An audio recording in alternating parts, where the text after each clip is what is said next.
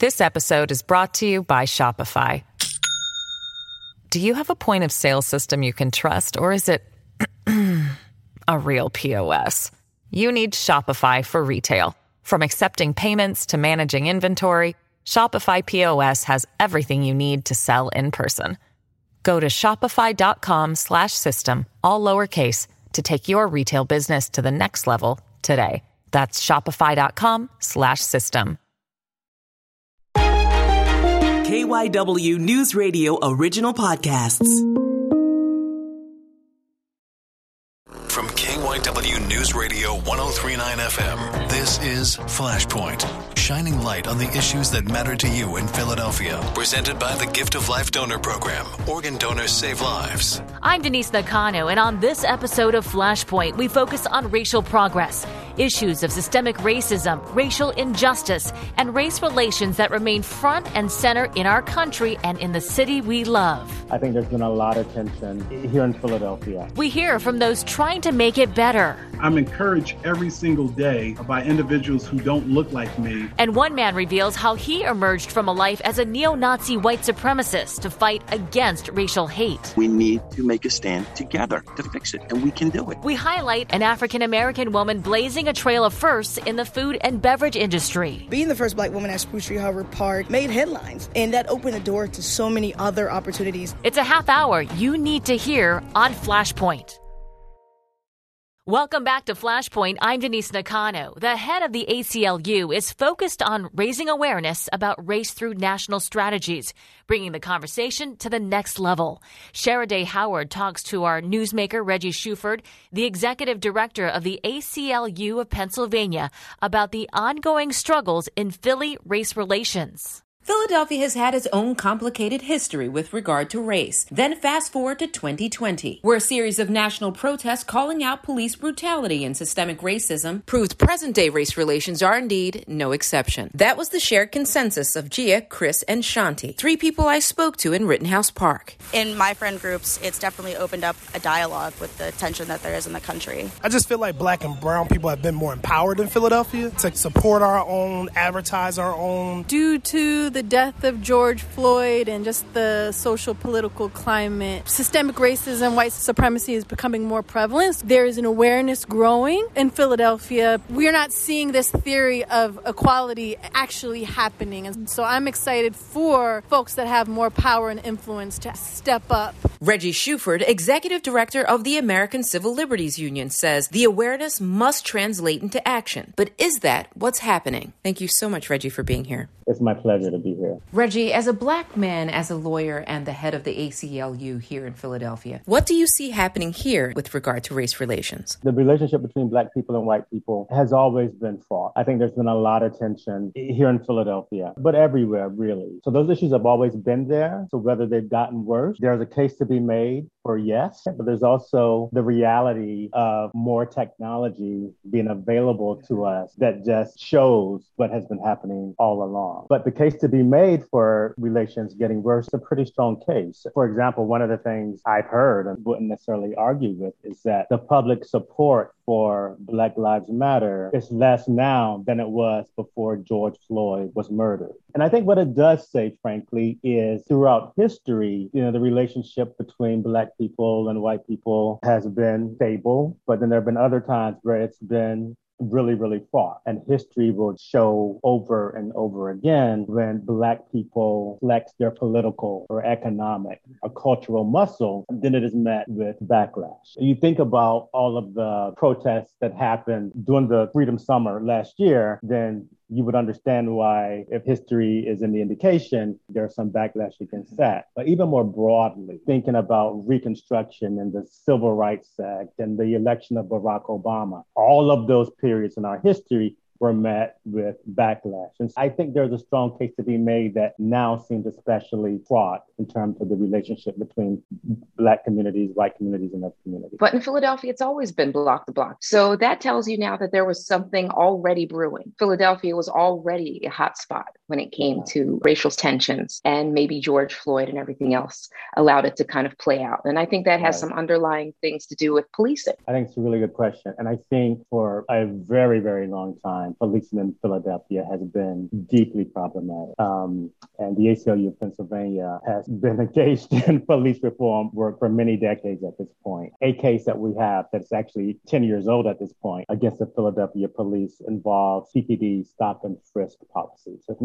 it's now 10 years old. And so that advocacy has produced some result. But what it hasn't produced is a decrease in racial disparities. So there are fewer stops happening, fewer frisks happening, but the racial disparities persist. And so it is clear something needs to be done. Just this week, we announced that we had reached agreement in our case that the Philadelphia Police Department is going to implement a pilot program in Northwest Philadelphia in which they are not enforcing petty crime. So if they see somebody even like smoking pot, or if they see somebody doing something what we would consider a petty crime, they won't arrest that person. They'll tell them to stop if it's an open alcohol container, if it's a noise complaint, if it's disorderly conduct. They'll tell them to stop doing that. And only if the person refuses to comply will they stop and frisk and potentially arrest. But what we know, all of our work, and just even anecdotally, is that those small contacts between police and citizens often escalate into something much more serious. And so if we can minimize the number of those contacts, I think that is a really important solution, at least in part, to the issues that we've seen with the over-policing of Black communities. And what does policing look like that might be acceptable and not problematic? Well, just go to your nearest suburb, right? And then that's your answer to how Black communities should be policed.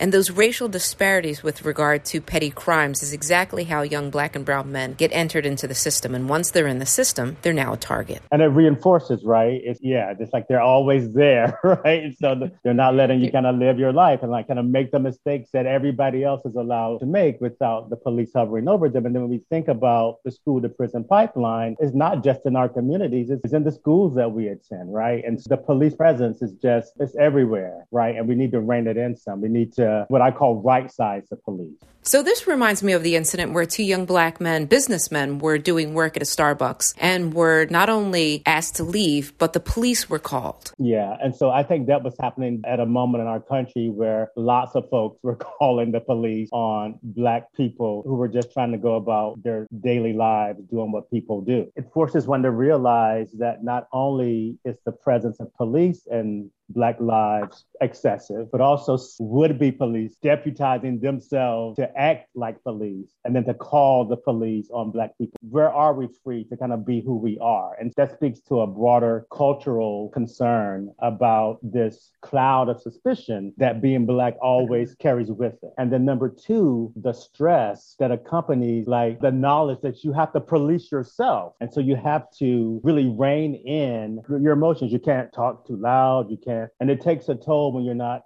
able to be your authentic self. Right. It reframed things. All of a sudden, there were bridges between policing, policy, legislation, and the hearts and minds of people. Those things started to somehow change. And I think they started to evolve. And that was pre-George Floyd. Right. George Floyd was able to open up the floodgates. Right. But I think there was a starting point, especially here in Philadelphia. And that also leads me to gentrification and what that means. What is happening in Philadelphia with regard to gentrification is shocking. It really does undermine the notion of intergenerational growth. You're forced to leave the place that you grew up, perhaps, the neighbors and friendships that you've made. And it just contributes to this feeling of being kind of dislodged from what you know, this feeling of like I'm not able to plant my roots anywhere because they can be so easily supplanted. And so what is mine? Like as I walk through the world, what can I have, right, that is mine that I can hold on to, but it can be taken from you at any moment. And it makes it hard to really feel like you're contributing to your community or that you have a share in it, right? And this is the pattern that we're seeing then. This is the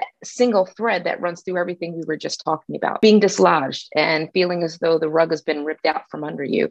At every turn in all of these instances, it's about not being able to get our footing as a people. What is the ACLU doing now? Well, so first I want to just lift up your point about how that thread in virtually every aspect of Black life, there's something that can dislodge or force us to relocate in some manner. So the ACLU is doing a number number of things. I'm happy to say we are fighting for police reform, which is something that we've already talked about, right? We're talking about right-sizing police so that their presence in Black communities doesn't loom larger than it does in other communities, but do so in a way that is equitable and do so in partnership with communities that have been there forever. Again, more broadly than police reform, just criminal justice reform, right? And something that we also have always done is protect the right to vote. As I talked about earlier, the pattern of backlash that happens when Black people flex their political muscle certainly has happened in Pennsylvania, when you think about Harrisburg and all the voter suppression efforts underway as we speak, post-2020 presidential election. We are deeply, deeply committed as an organization to protecting the right to vote, which again, when voting is suppressed, disproportionately affect Black individuals and Black communities. So that leads me to civic engagement. Going forward, what does that look like, Reggie? It means exactly what we're talking about, which is utilizing that really fundamental right to vote and doing it not just every 4 years for the presidential election, but frankly, municipal elections are more important because the power of the purse is local. Quite frankly, the most powerful person in any community is the district attorney. And the majority of people don't even vote in the DA election. So I'm saying, vote like your life depends on it. That's how you should be civically engaged. Thank you so much for joining us, Reggie. Thank you for having me. Flashpoint is sponsored by the Gift of Life Donor Program. Organ donors save lives. Register today at donorsone.org. This episode is brought to you by Shopify. Do you have a point of sale system you can trust, or is it a real POS? You need Shopify for retail. From accepting payments to managing inventory, Shopify POS has everything you need to sell in person. Go to shopify.com/system, all lowercase, to take your retail business to the next level today. That's shopify.com/system. Welcome back to Flashpoint. I'm Denise Nakano. We take a look at racial progress, how far we've come and how far we have left to go. Now, to talk about the progress or maybe even the lack of progress in race relations, we have Chad Dion Lassiter, the executive director of the Pennsylvania Human Relations Commission, and Frank Mink, a former neo-Nazi turned anti-racist activist. Thank you both for joining us on Flashpoint. Thank you for having us. In the years since the murder of George Floyd, widespread global protests reignited conversations about race relations and also racial justice. But I wanted to share with you a recent Gallup poll that says 57% of Americans believe that race relations are at their worst point since pollsters began tracking sentiment 20 years ago. Chad, how do you view the state of race relations now? And do you believe they've actually gotten worse? I think it's more along the continuum of both and. In a sense that they have both improved and some things have remained the same. We still have challenges as it relates to structural and systemic racism. The George Floyd incident and the horrific tragedy showed us how not to get seduced by the black-white binary. That was a global and historical protest. You had people on all sides of the gender line and color line simply saying Black Lives Matter, no justice, no peace, no racist police. But you also had individuals who bought into white victimization. They borrowed from Donald Trump and the Trumpism ideology that the election was stolen. We see the ushering in of voter suppression, and now the recent debates of critical race theory, where most of the legislators who are putting forth the bills to simply say, let's ban critical race theory, they themselves don't know what critical race theory is. Critical race theory is not taught in K through 12 in the majority of our schools throughout the landscape of our democracy. It's barely taught on college campuses. So we do see some challenges, but we still have forms of institutional, systemic, and structural racism in America. And Frank, you have quite the backstory here, growing up in South and Southwest Philadelphia and becoming a neo-Nazi skinhead who you're not today. But tell us more about your journey. You know, I grew up, be honest, I felt marginalized. What I truly meant is that I didn't feel that I mattered, right? I was between two households, a father and a mother who both had some issues. Step-parents had issues. And I was a kid who wound up getting put in an all-black school in Southwest Philly where, you know, I'm getting beat at home and then I go to get to school and I got a fist fight at school every day. I had nowhere to turn. And when I got around these groups, these men that were they were older boys to me. I was 13 going on 14. These were older boys up in the Lancaster, Pennsylvania area who wanted to hear me talk about what it's like growing up around Black people because they don't know they knew what it's like growing up around Amish people.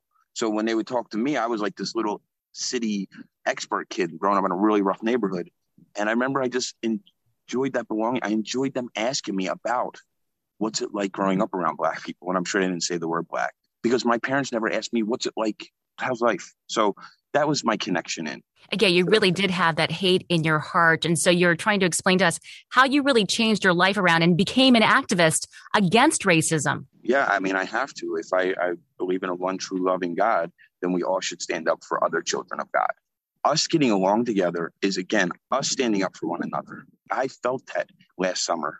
I felt where people knew we were just standing for each other because we watched civil servants publicly execute someone for 9.5 minutes in front of us. And so all of us standing up for that is where this forgiveness starts. It's where that we start to say, there's a mutual love and respect and empathy there that we're standing up for other Americans who are being abused by our civil servants. It's what's going to heal the country. Now, people appear to have gotten more emboldened to express racist or racially insensitive views.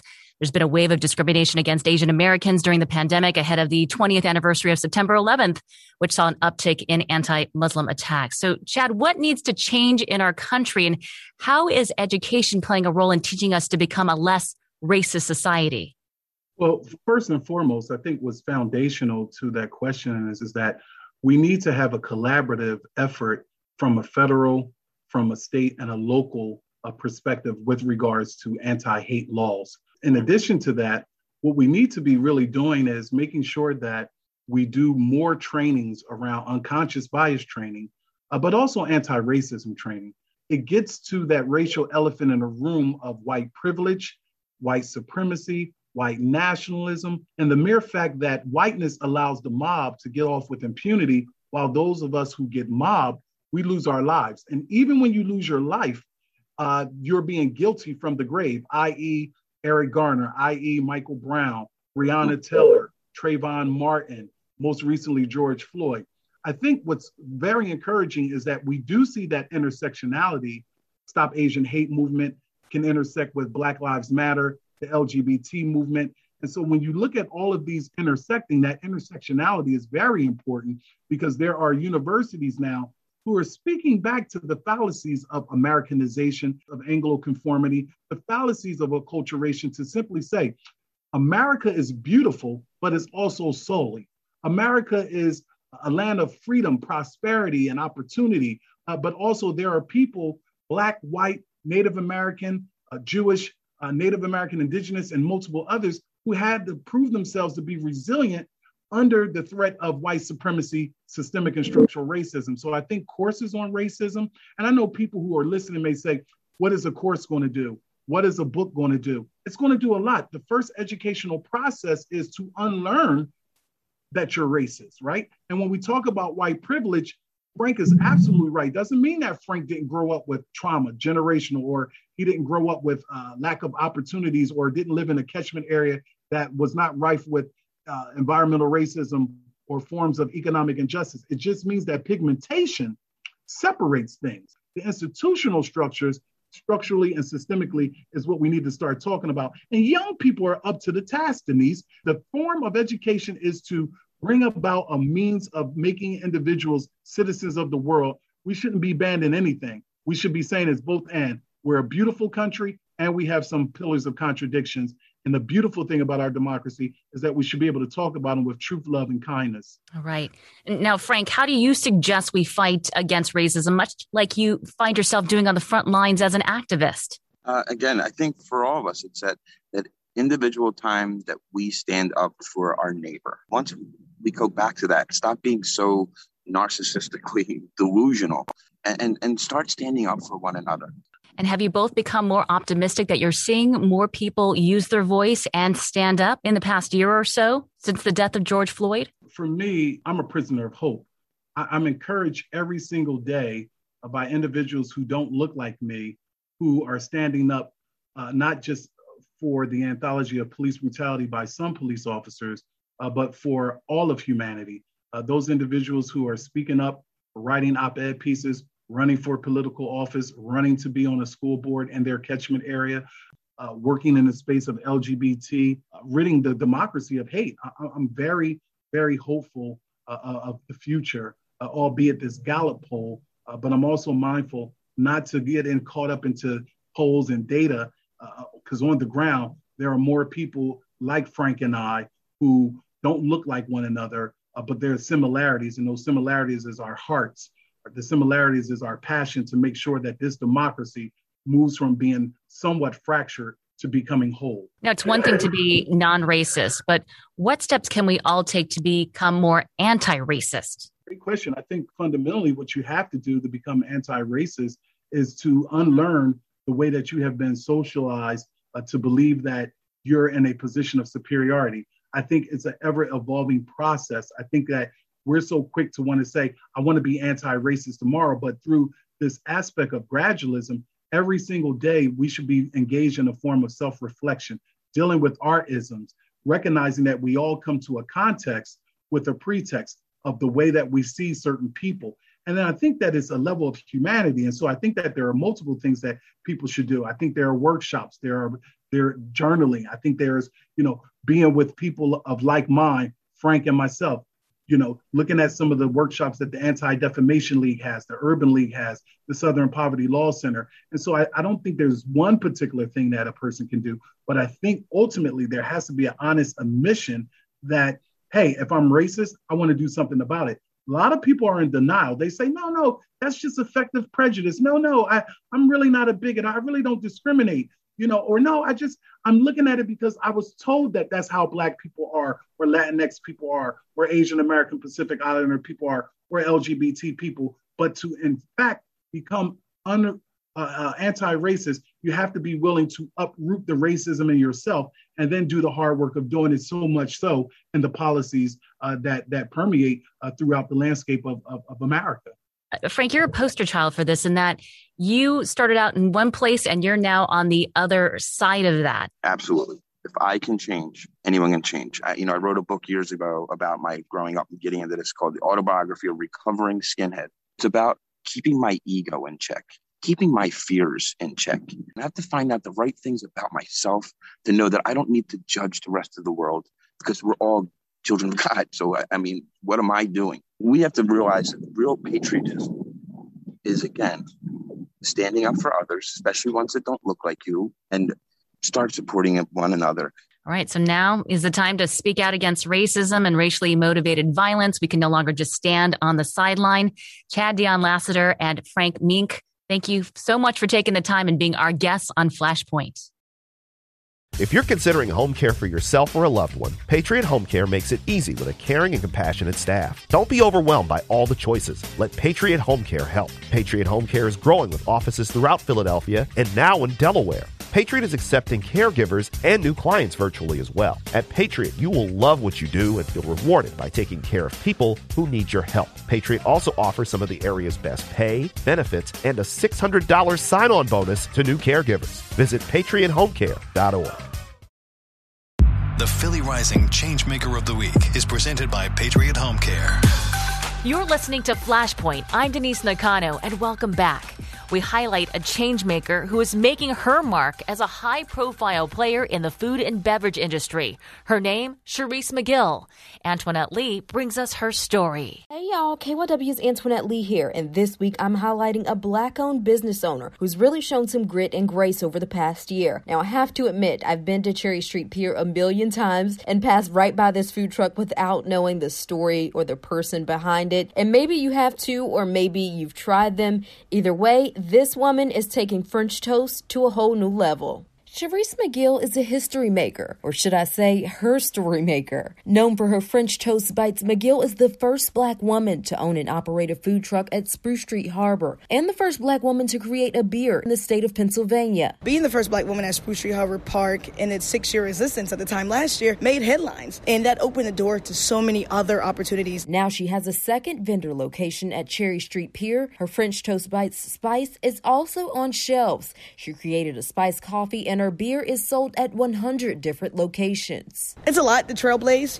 There's a lot of responsibility that comes with that, and we have to be like a model vendor, and we pride ourselves on it. The Temple and St. Joe's grad has become a trailblazer in the food and beverage industry, much of it all over the last year during the pandemic. It all started with humble beginnings at a farmer's market. Everything was built off my daughter's lemonade stand. For 15 weeks, I would pick her up, we would go to her commercial kitchen, and she would squeeze 88 lemons to make 10 gallons of lemonade to sell at the farmer's market. Her $5,000 is what got us into Christmas Village, and it's just been growing from there. McGill says growing a business during the pandemic has taught her to stay ready. We didn't start seeing funding until the social injustices were highlighted with black businesses. We didn't start seeing it until after George Floyd, and I'm very public about that, and I have a very bittersweet relationship with the pandemic, with the uprisings that happened last summer, because when we opened at Spruce Street, the country was inside out. July 2020, the country was inside out. So it was just a very interesting time, and we were able to persevere.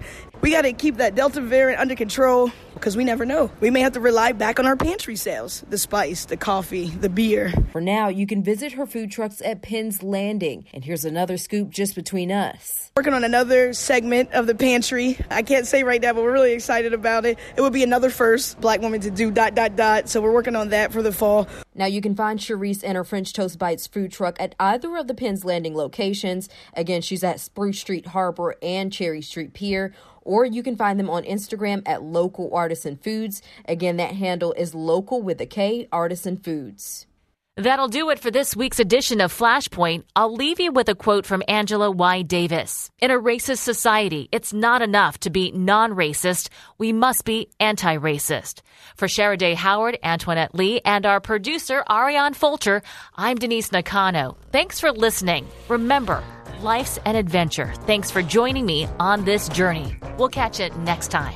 Flashpoint is a production of KYW News Radio 103.9 FM. For more, go to kywnewsradio.com/flashpoint and subscribe to the Flashpoint podcast wherever you get your shows. Presented by the Gift of Life Donor Program. Organ donors save lives.